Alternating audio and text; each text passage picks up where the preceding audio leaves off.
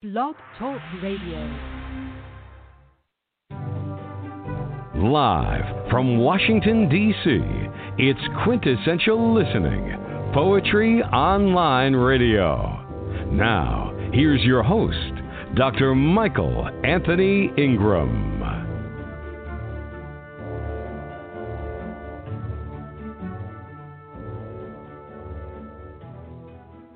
Good evening, everyone. Welcome to a special episode of Quintessential Listening, Poetry Online Radio. I am Michael Anthony Ingram. Tonight we are celebrating the life and legacy of Dr. Martin Luther King, Jr., a man who fought for civil rights and attempted to bridge the gap between the races. He worked to bring hope and healing to America, hope and healing that we are in so need of today. Tonight's episode is very special, as I said, and it's twofold. There will be an open mic reading, as well as a reading by noted poet Joseph Ross, who will share poems from his acclaimed collection, Raising King. Tonight will be a feast for the ears. Joseph, are you with me? I'm with you, and I'm ready for the feast. All right. Fantastic. Your book, Raising King, tell us about it.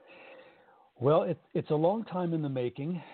I started to teach Dr. King's life and work back in the early 90s when I was teaching at Notre Dame. And these poems are reflecting on Dr. King's work has been just kind of rolling around my head for a long time. A few years ago, I was teaching a composition class at American University here in D.C., and a colleague knew of my interest in Dr. King and so urged me to do a class on him, a writing class, but using just his work. So what I did was three of the books he wrote during his life, scholars consider his political autobiographies. Stride Toward Freedom, he writes, it's all about the Montgomery bus boycott. He's about 27 years old when he writes it. He's a young man. Then Why We Can't Wait, he writes about the violence of 1963. He's a little bit older, a little bit more seasoned. And then Where Do We Go From Here, Chaos or Community? He writes in 1967, the last year of his life. So all the time I was teaching the class using those three books, I was thinking there's a poetry book here divided up in the same way. And so that's what I did with Raising King. It's got three sections, with quotes from Stride Toward Freedom, then from Why We Can't Wait, then from Where Do We Go From Here, and poems then that respond to some of Dr. King's words from when he is a young man in Montgomery all the way to Memphis. All right, very nice. I'd like to hear from you, though. What was an early experience where you learned that poetry or poetic language had power? It was probably in high school, and I can remember out in Southern California sitting in this kind of basement classroom, ninth grade English, and reading Frost and Sandburg and Langston Hughes, Emily Dickinson, and just really being taken by these poets and what they were doing, that there was far more in their work than was just the literal meaning of those words, that the craft they used added to it, sometimes double meanings that they were able to pull off from good line breaks and images. It just struck me this is a really rich kind of language. And so like most poets, I probably started writing some really bad poems. Right. Continued on and have really been writing ever since. Right. That word power is such a strong word in itself. And I think about your work. I think about Dr. King, just the relationship between the two of you, actually, in terms of what you've been able to do. I'm really excited about tonight.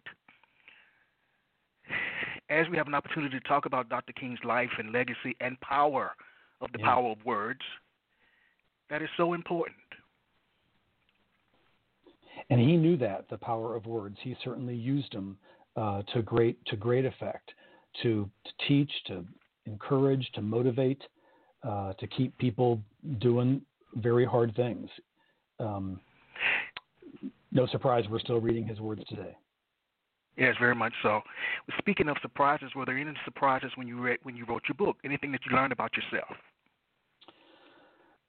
Wow. Yeah, I think like most or like a lot of writers, I overwrote the book. I had far more poems than would eventually fit, and so I think I had to sort of tame or kind of tamp down some of my own preferences about Dr. King's life, and try to make sure that the poems that really did end up in the book give a kind of a comprehensive sense of, and an honest sense of his life. So, I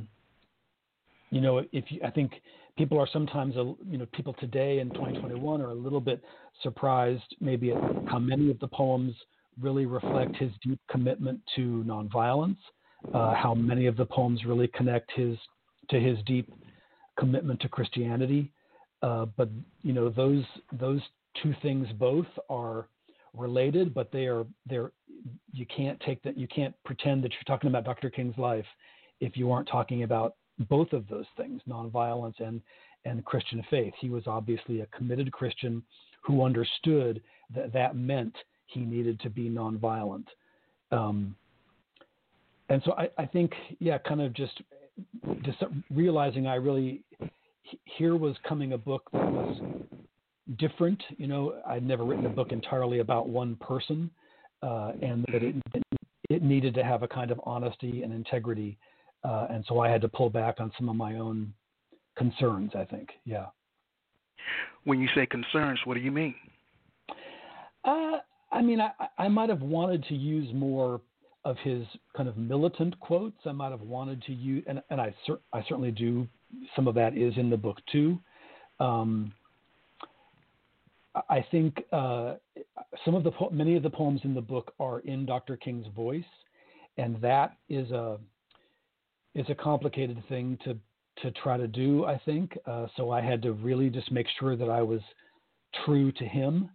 A lot of people would say that I am a white man, that someone who looks like me should not be writing in his voice.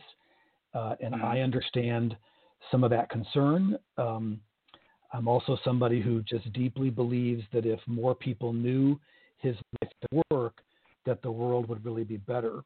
And so while I can respect some of those concerns, I obviously still made the choice to write the poems.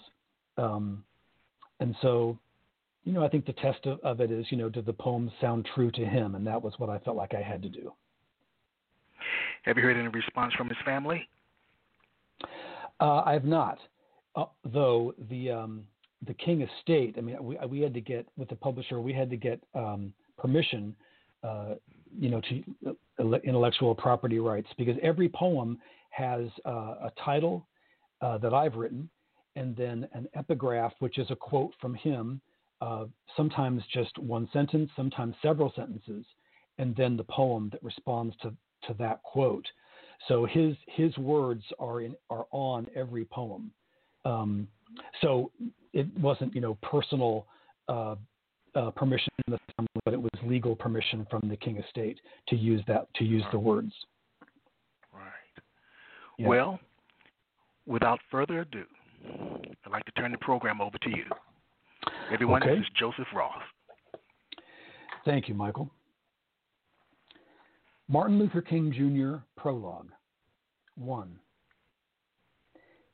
In the beginning was a boat, swollen with humans history would call slaves. The men who loved these boats thought they knew Jesus. They prayed Jesus. They ate Jesus. Their boat cut the waters like a whip, leaving a weeping scent in its churning wake. The moon lit the water around the boat, but the moon did not light the boat. The boat worked through the waters in the dark. Now the boat is dust. The whip survives. 2. A man came who was not a slave. He was not the moon, its light, or the water. Like the boats before him, he too cut the water, but he was not the whip. He had bones the whip could not reach, but he was not the bones. He had light to cut the darkness, but he was not the light. He met the darkness when the whip became a bullet. The man stood, and the bullet came. His bones are dust, but the man survives. And this poem is called Christology. Dr. King wrote in Stride Toward Freedom back about Montgomery, it was Jesus of Nazareth that stirred the Negroes.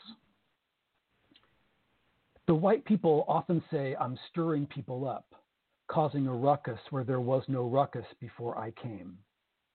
It might seem that way to them because they've never been at a Negro family's dinner. They've never tasted the angry exhaustion that lives on this side of town. They've never sat in Reverend Abernathy's church. They've never heard him preach the Jesus he knows, the leper touching Jesus, the cheek turning Jesus, the enemy loving Jesus.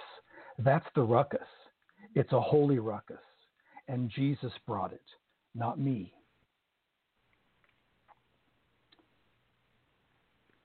Dr. King goes on in a poem called Tired, wrote about tired feet for tired souls,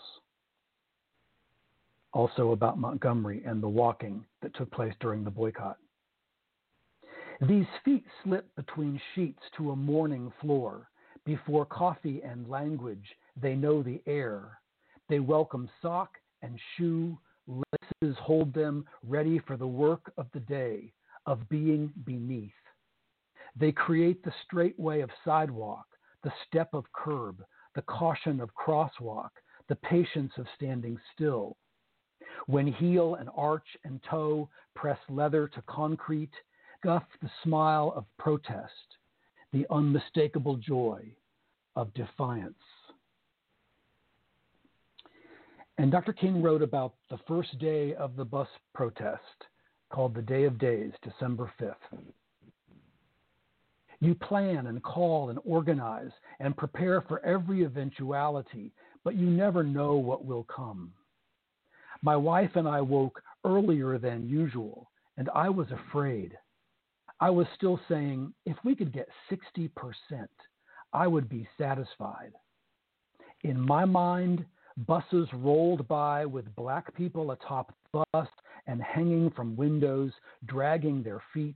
White men and women filled the bus, laughing, doubled over laughing. What was I thinking would happen?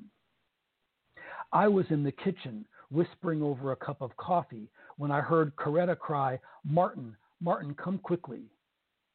I stopped praying and ran into the living room, breathing like an army.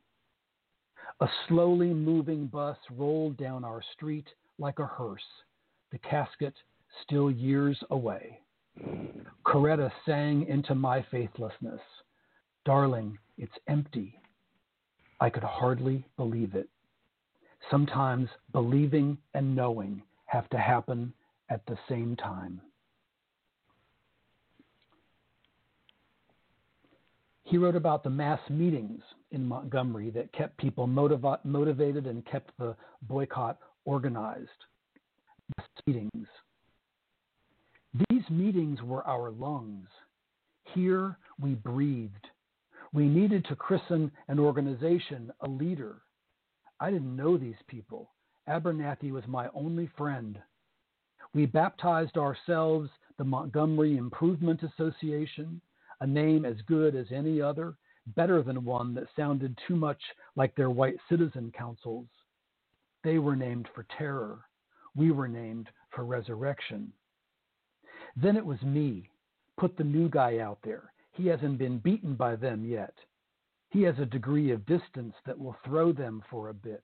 My only real qualification, I didn't yet know the density of the human fist.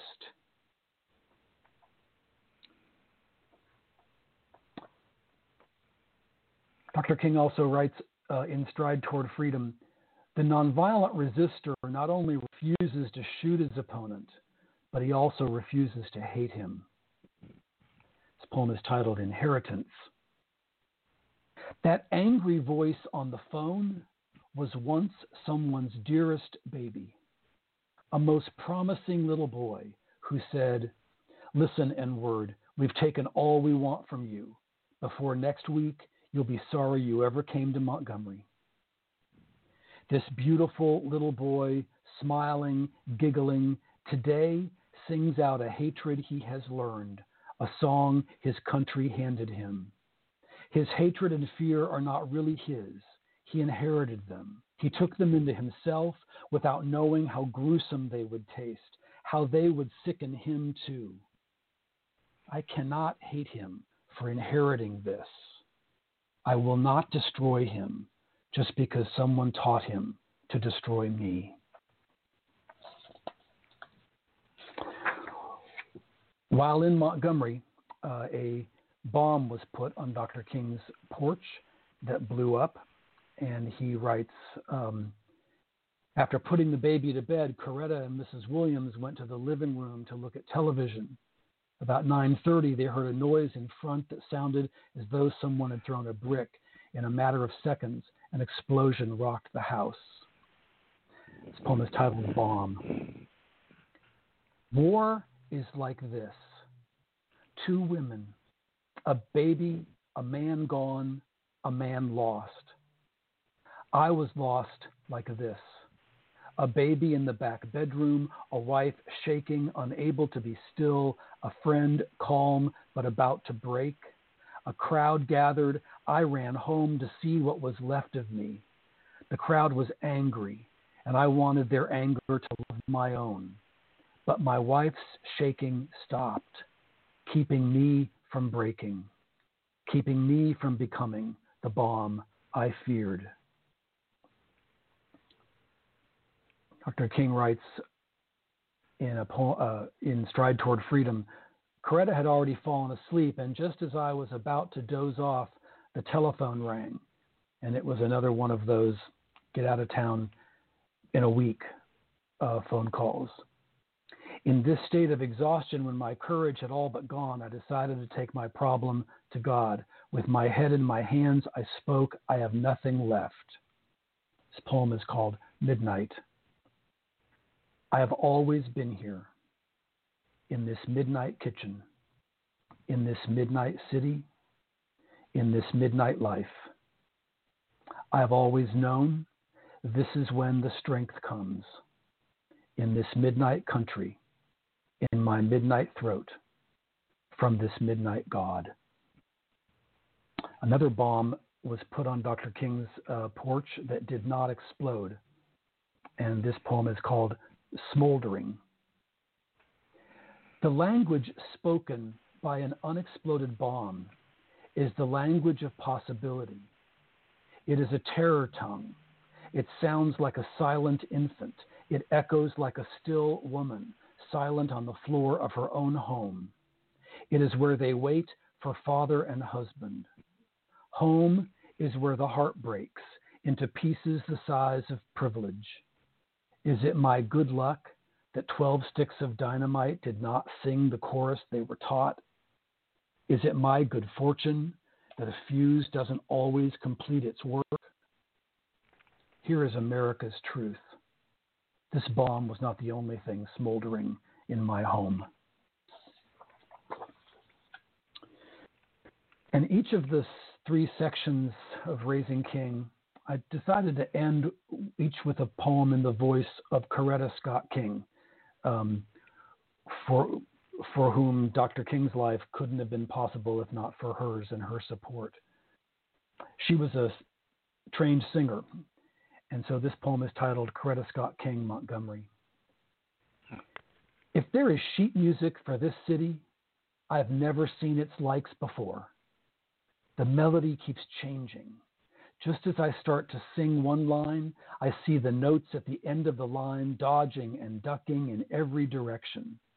Quarter notes dart from their place on the staff and try to stand up taller, puff out their chests like whole notes, keeping the voice alive longer. I can sing almost anything, but this shape-shifting opera of shoes makes it hard to breathe. It keeps moving from solo to choral piece. I know there are other voices, and I know their timbre is all shoe and sweat, but I fear they will leave me bare. Dr. King begins his second book, Why We Can't Wait, about 1963, describing a boy in Harlem and a girl in Alabama. This poem is titled 1963, 1. A boy sits on his stoop. The house leans hopeless as he is. The rats love him and his family. They know him. He has nowhere to go. He has nowhere to be. He dreams of nowhere. When he wakes after dreams of nowhere, he goes nowhere. His school forgets him. He forgets him. His parents work, but their exhaustion forgets him too. Is he a dream? Has his country deferred him? Can nowhere explode? 2. A girl sits on her stoop. The wood of her home older than her grandmother, but not as sturdy. The field where her parents work is thirsty as she is, but not as angry. She sits and remembers school, but learns now in a field because debts are loud. They shout more fury than books. 3. This is the year young people will sing fury in a melody that hurts, in a rhythm that burns, a flame so hot fire hoses shove these singers against walls. But those hoses and their water, their judges, their county clerks, their governor, and their country cannot extinguish anything. Dr. King would be the first to say that he did not do much of anything he did alone. And always at his side was Ralph Abernathy, an older minister he met in Montgomery who was with him until his last moment. When they were deciding to go to be arrested in Birmingham, from when he would write the letter from Birmingham jail, he asked Ralph Abernathy to get arrested with him, knowing that he wouldn't be able to be in his pulpit on Sunday, which Reverend Abernathy wanted. This poem is called Martin King Speaks of Ralph Abernathy. I knew what he would say before I asked him, but asking is my religion. He shook his head and smiled like he always does. He spoke in the language of brother, in the dialect of love. He knew the buoyancy of a decision made. He knew I did too. Once you say it, the doing is easier. Once you do it, your body floats into prayer.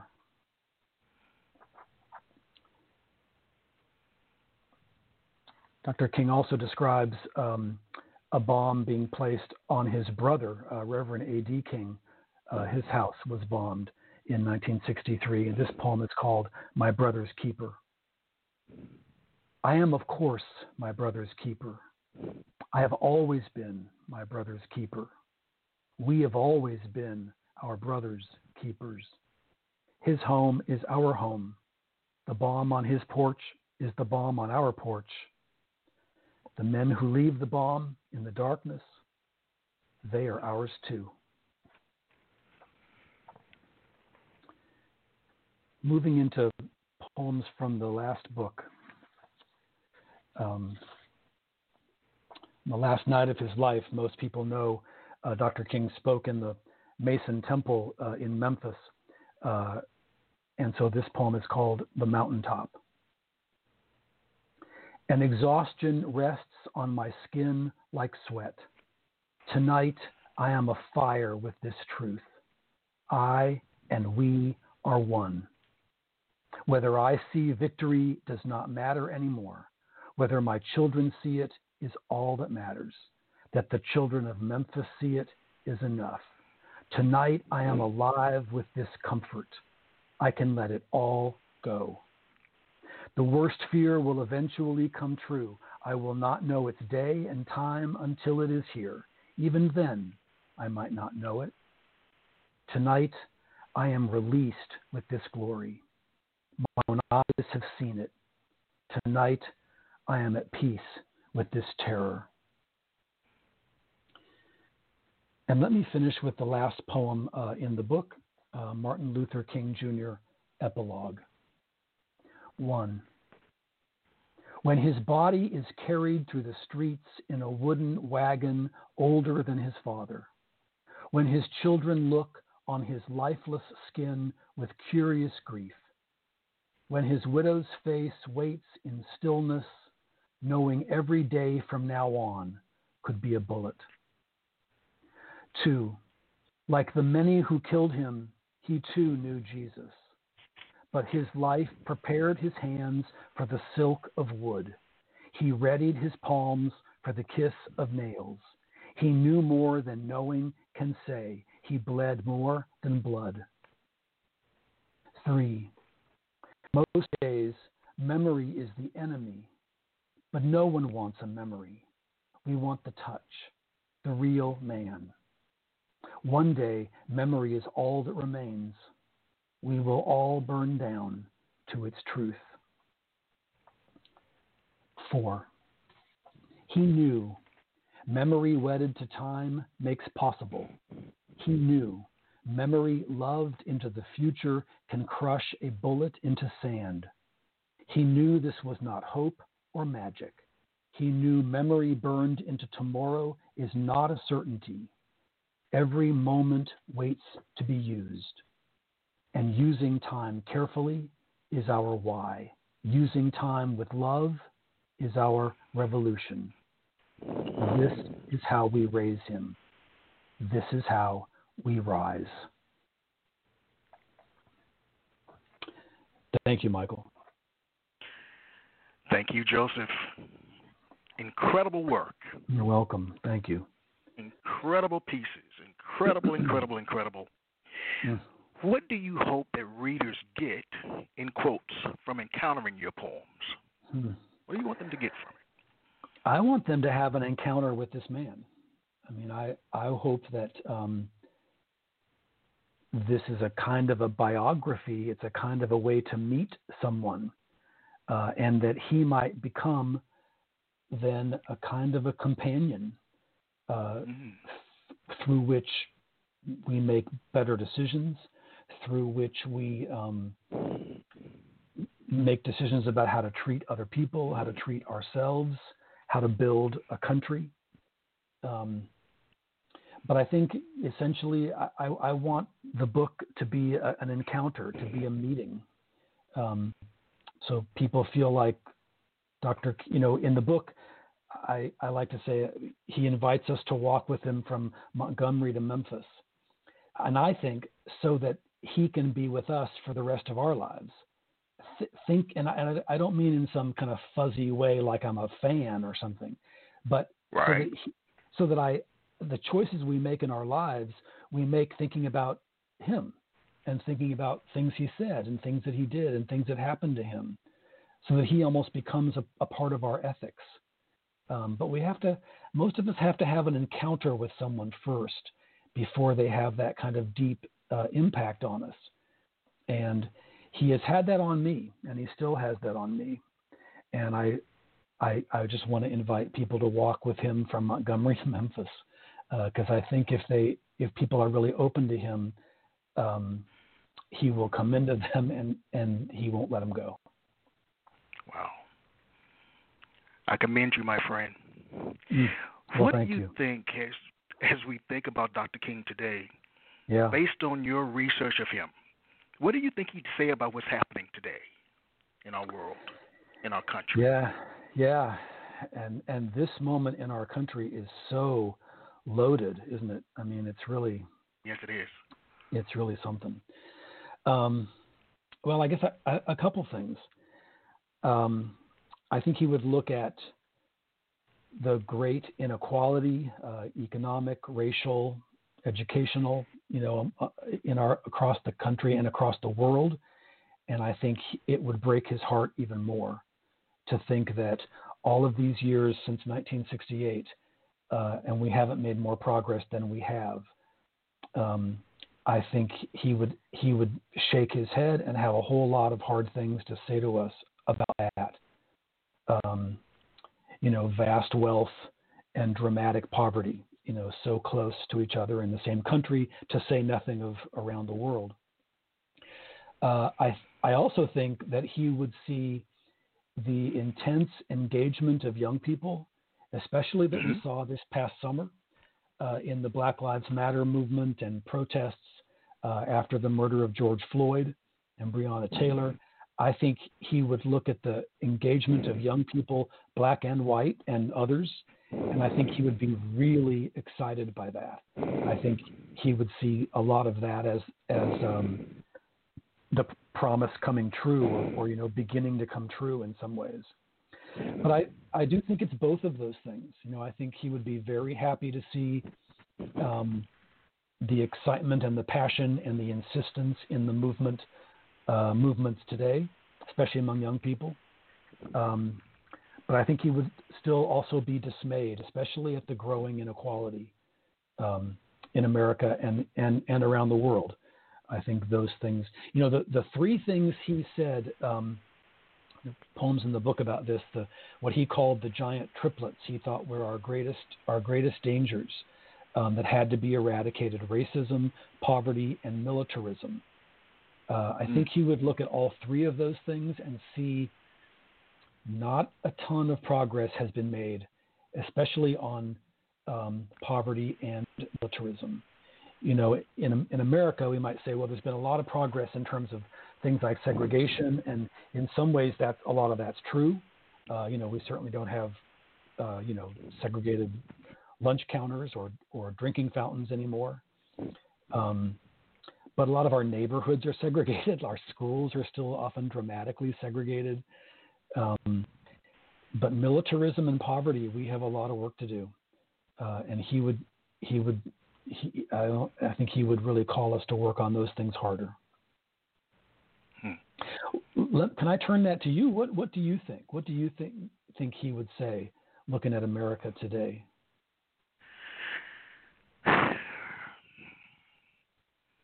Wow. I think, as you said, that we've got a lot of work to do before we can truly be a country that stands up for what it believes in. Because without people coming together, there's really no opportunity for growth and development. We've got to learn to be able to work together. We've got to put away miscommunication, disinformation. We've got to put all those things away and look at what's true, what's real. I think that's what I would share and think. That we've got to come together, Joseph. Yeah. We've got to come together somehow, some way. Yeah. One of the things he says in Montgomery is that how the black community and the white community in Montgomery, and I'm sure true in lots of other cities too, how they really did not know each other at all. And one of his great concerns at the end of the bus boycott, for example, was that the black community was preparing to ride the buses on a non-segregated basis. They were talking about how they would do it and how they would not gloat, they would not laugh, they wouldn't say, we won, they wouldn't do any of that. And one of his great concerns was that the white community of Montgomery did no preparation. Like the leaders of, in white churches or white civic leaders, and of course, privileged people never think they need to prepare for anything. And there wasn't a lot of violence on the buses afterward anyway, but he thought that was largely because the black people had really prepared so as not to provoke anything. And that speaks to exactly what you're describing. Like we don't know what it's like to work together. If you've never been in a classroom, with people of other groups, if you've never been on a work group with people of other groups, if you've never had a boss or people working under you of different groups, I think you're right. We don't have a whole lot of hope, but we have to come together and learn how to work together. And too many people live very segregated lives still in America, and that's part of our problem, I think. Yes. Yeah. Well, again, thank you so much for sharing your work. As I said earlier, it's incredible. Is your book available on Amazon? It is. Yep. Raising King, everybody. We'll be right back.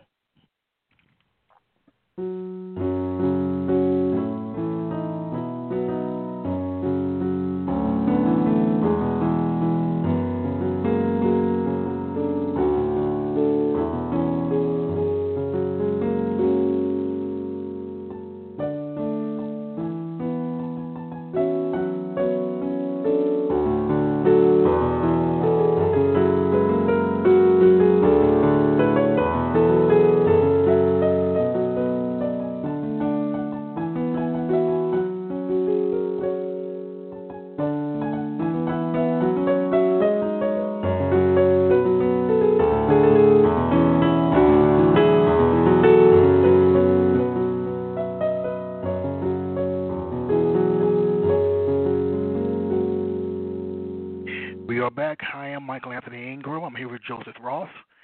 The night is an open mic celebration to the life and legacy of Dr. Martin Luther King Jr.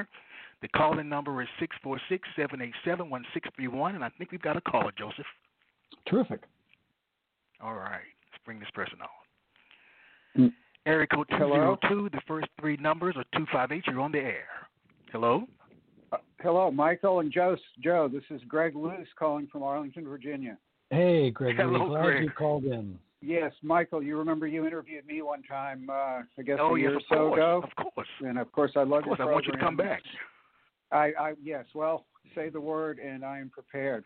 In the meantime, first of all, of course, Joe, it's always a great pleasure to hear you, and, you know, your book is fantastic. There's nothing more I can add to what Michael has already said. Well, thank you. Since you had made the offer, Michael, I do have a relatively recent, in fact, it's the most recent thing I've finished that I think somewhat relates to the theme, and it's very personal to me. It's not too long. If you'd like to hear it, I'd be glad to share it now. I'd love to hear it. I would too. Great, thank you. Gregory is a fine poet, and I'm really grateful. Thank you, Greg. Yes, thank you. Oh, I will mention, too, that Joseph, besides being an excellent poet, is also the most generous friend you could ask for. He's written blurbs for two of my books, so I'm glad to be able to give back a little bit. This poem is sort of dealing with my own ancestry and what it's like to be a white Southerner in the 21st century with a legacy of slave owners and Confederate soldiers, but not really making it about me, but just sort of trying to come to terms with it. So this is called Coming into Texas. They came in from the Northeast, my ancestors, and there were big rivers, Tennessee, Mississippi, Red, to cross, but they did it in daylight, not after dark or hidden in the back of a truck, and they didn't need to swim. They rode in through the tall grass, over the red dirt flatland, up and down the rolling hills, through luxuriant wildflowers to Grimes and Montgomery counties. I don't know if they brought their slaves or acquired them after settling, but settle they did, and soon spread out, putting their slaves to work on the rich land, propagating the Dunhams and Woods down to my mother's mother. I came to Texas by way of my mother and Yankee father, descended from Puritans. Both gone now, they left me with mixed blood and mixed feelings about all my forebears. Thank you. Nice. Wow. Thank you. Thank you, Gregory. They Yes, did thanks for it. They having me. did it in daylight. That's a great. that's a great phrase. It points out the difference They did without it in pointing out daylight. the difference. Thank Yeah. you, Gregory. Wow. Yes, thanks for having me. Thank you, sir. All right, we've got another caller, Joseph. Great. Good evening. This is Michael Anthony Ingram. Is this Valerie? It is. Hello, Valerie. I'm here with Joseph Ross. How are you Hello, tonight? Valerie. Hello. Hello. My cat. Hey, stop it. My cat is currently chewing my notebook. Stop it. Sorry. So I have two poems tonight, but Michael, Dr. Anthony, Dr. Ingram. Yes. Do you know about the Dorothy Parker? She's a poet. Yes. Dr. Martin Luther King Jr. Connect. No, I did not. No. Tell Well, me when more. she died in 1967, at the age of 73, she left her entire estate to him. To Dr. She King. did? Yes. I did not know that either. She did. Wow. I looked that up. Were they friends in life? Do you know? No, she had never met him. She had never Okay. met him, but she admired what he did because she, had the same problems. Actors were being blacklisted, Mm-hmm. and she wanted to do something, and she saw that he wanted to do something about what was happening too. Wow. You learn something new every day. I was going to say the same thing. Yeah. How interesting. And I won't blow your mind with who bought I can't even remember her name, so I won't tell you. Maybe I'll All tell right. you in an email. I'll tell you All right. in an email. All right, I have 2 poems, and Okay. you know that one of them's very short. Well, you know that both of them are very short, but this is the one. This is a brand new one I wrote this morning. You want the new one first? Yes. All right. It doesn't have a title. It's untitled. It's very short, but it's not a haiku, okay? All right. All right. Mr. King, no one could bring dreams of equality and freedom. We have leaders who seem crazy for power. We need you this very hour. The end. Wow. Very good. It can All be true. It All can be true. added to. It can be added to. Valerie, my favorite haiku queen. You incredible, Valerie. Oh, I'm the queen! Yay! And this one you've already heard. This one you've already heard, and I said it's my version of anger, and you said, and what I read was poems of social justice. So this is justice for social. This is social justice. I think my version of being angry, and I'm not angry a lot, but here it is. Black Lives Matter. To me, to say it makes me confused and sadder. Why is it okay to hate and hurt someone for the color of their skin? It's melanin. The end. Very Very nice, Valerie. good. Thank you. But it's true. It's so true. It is true. It is Yeah. true. It's melanin. It's melanin. It is. Wow. No, that's the only difference between me. Well, I'm sure there are other differences. I'm female, and Dr. Ingram is male. But Yes. and both poets, and he just has more of that in his skin than I do. What is the big Yes. deal? What is the big Yeah. deal? Right. True enough. Very true. Now Thank we you, could be Valerie. different. You might like broccoli, and I don't. Okay, I won't go there. Broccoli lives matter too. All right, go. All right. Go. I'll go too. All right. Yay! Thank you, Valerie. Thank you. You're welcome. Bye. Yay! Bye. There's we got a another character. caller. Okay. Area code 301-710. You're on the air. Hi, Michael. Hi, Joseph. I'm so glad that I finally got to listen to your reading, Joseph. Thank you. I'm glad. Yeah. And who is this? This is Marianne Slick. I used to go to Michael's DC Poetry Project. Oh, okay. Nice. Oh, Marianne is a famous poet in her own Okay. right. All right. She's extremely well known. Yes. Did you come with the poem, Marianne? I'm going to have to look at some of your Sure. work. Yes. Yes, Yes, please this do. She has. Go ahead. I'm sorry. Okay. Yes, this is a fairly new poem. It's related to social justice in that it's about a young woman, Jade Gray Christie, who's Afro-British, and like many African Americans, I guess Afro-British too. She suffered from COVID, and it's about her experience. The long hauler. She shuffles up the smooth pavement, the sidewalk she used to stride on. She staggers as if she were carrying sandbags, hands and arms empty without even a purse. She feels muffled, a bedbound summer's flesh hiding last winter's bone and muscle. The air around her slows. Leaves and dust drift past as she skirts a puddle, something she never would have seen before. Once she ran through the park, winged feet in running shoes worn only twice before this virus took her like a woman. In the horror flick she streamed all summer.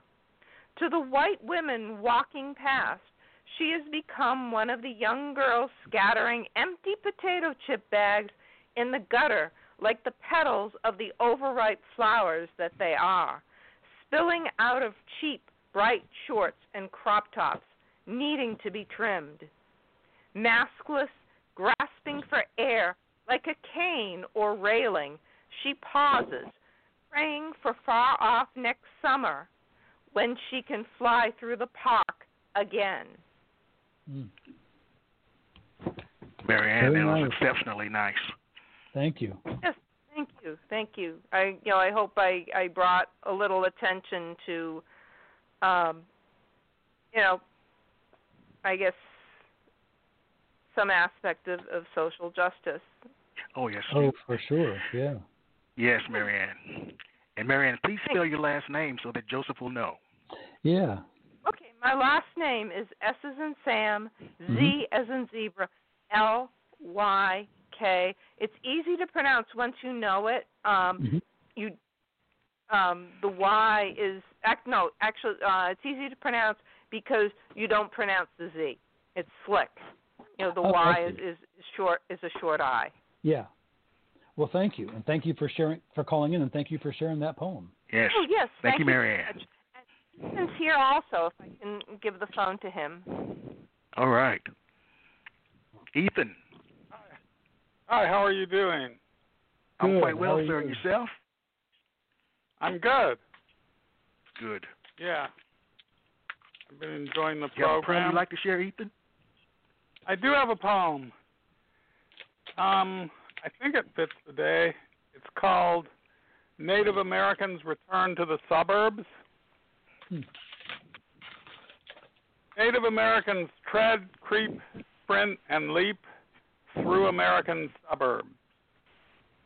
Rabbit nibbles incessantly on vast salad bowls, breeds copiously on a million lawns, watches nervously for enemies cat and car, feels a rush of adrenaline, strange joy as she dashes into a thicket. Rabbit suckles her babies, loves them deeply, forgets them quickly, remembers the centuries, lives in the now. Deer no longer dwells in shadows, hiding from her ancient friend, ancient nemesis, humans, for whom she has time and again, kindly provided nourishment. Nowadays, deer eyes two-legged beasts, common as the stars, as curiosities, if not quite friends. Clever fox hunts from the hidden places, preserves the gardens of her tidy human neighbors from rabbit's ravages. Fox remembers her long-lost cousin wolf, slaughtered and confined to reservations. Fox mourns wolf but cannot howl. Crow struts boldly down gray streets, steps nimbly between killer machines, dines greedily on roadkill, digests corpses of squirrel, chipmunk, rabbit, deer. Flying into nearby yards, meadows, crow returns her cousins to the soil from which they sprang. Crow remembers raven, clever thief who stole the sun to alleviate humanity's suffering. Native Americans live among us, if one knows where to look. Ghosts, spirits, remnants of 50 million dead. Mohawk, Cherokee, Sioux, Ojibwe, Pawnee, Dene, countless more, names forgotten. Thank you. Beautiful. Thank you for reading that. Thank you, Ethan.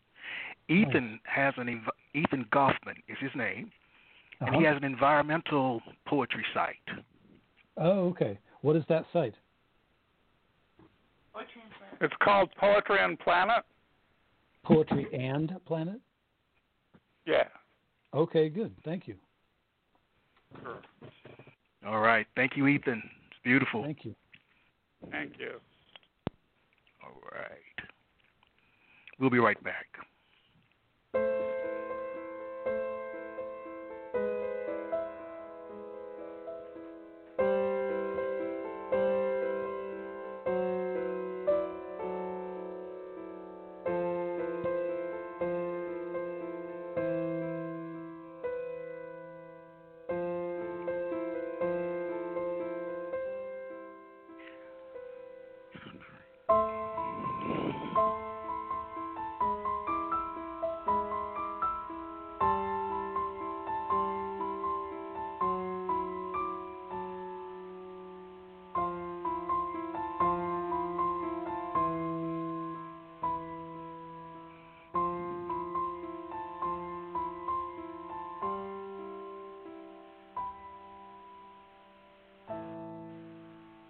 All right, we are back.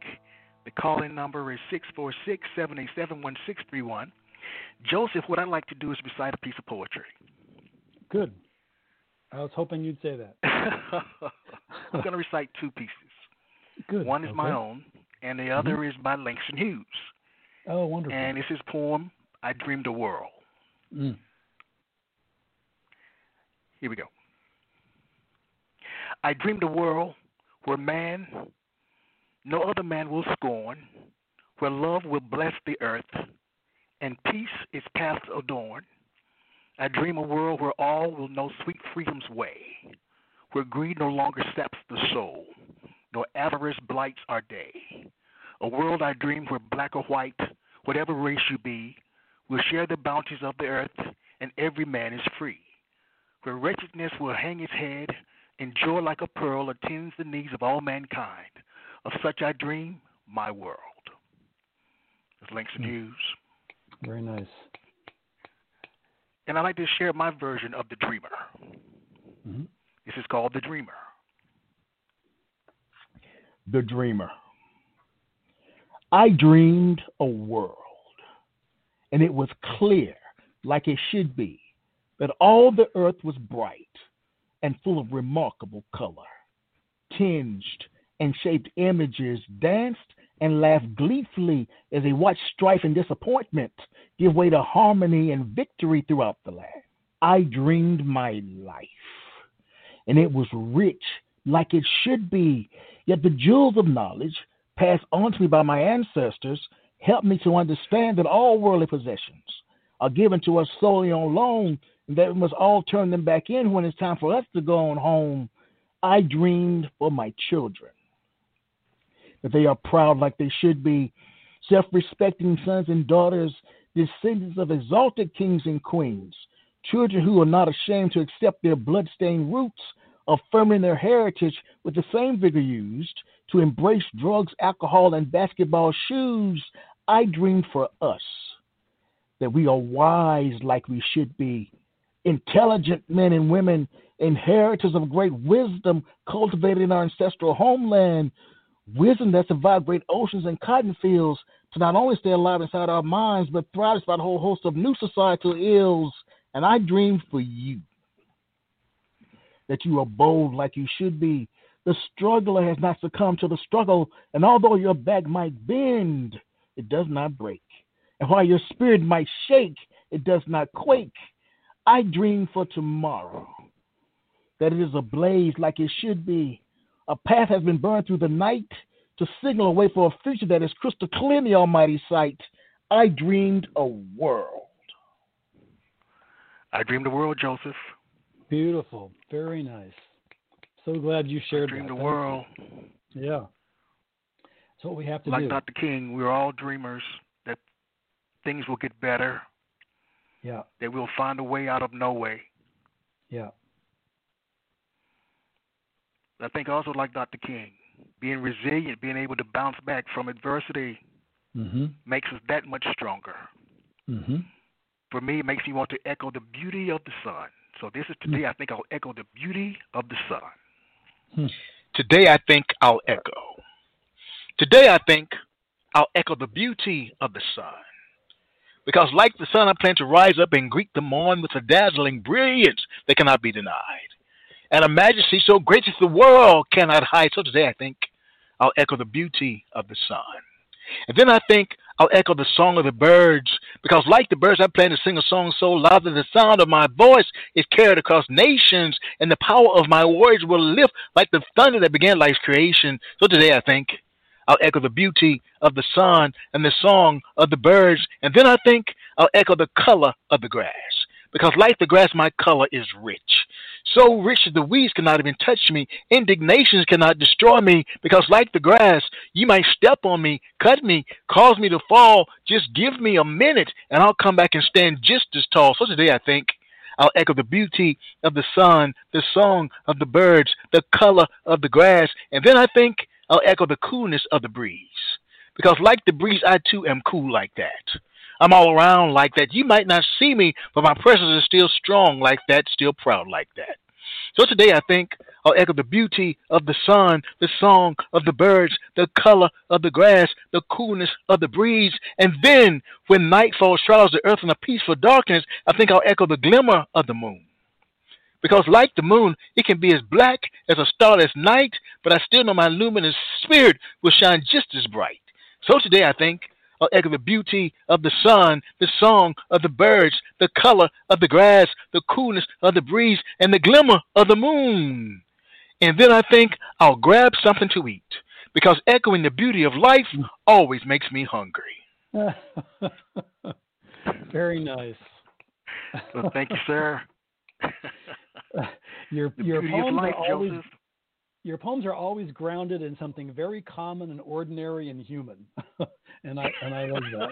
Yeah, you know, you can soar, but you come back down to some of the really basic human stuff, which is really important. Well, I think that brings us to the end of our program, my friend. All Is right. there anything else you'd like to share? Just a big word of thanks to you, not only for inviting me to this, but for your commitment to this. Didn't I see something recently that you were near like the 5,000th podcast or the 5,000th? Yes, 5,000th download. Yes. Well, that's something.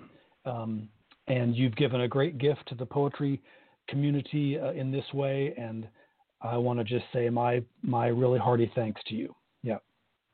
Well, thank you, Joseph. You are the man. You're incredible. Thank you. I will talk to you soon. Okay. Take care. Thank you very much. Good night, everybody. Good night. All right.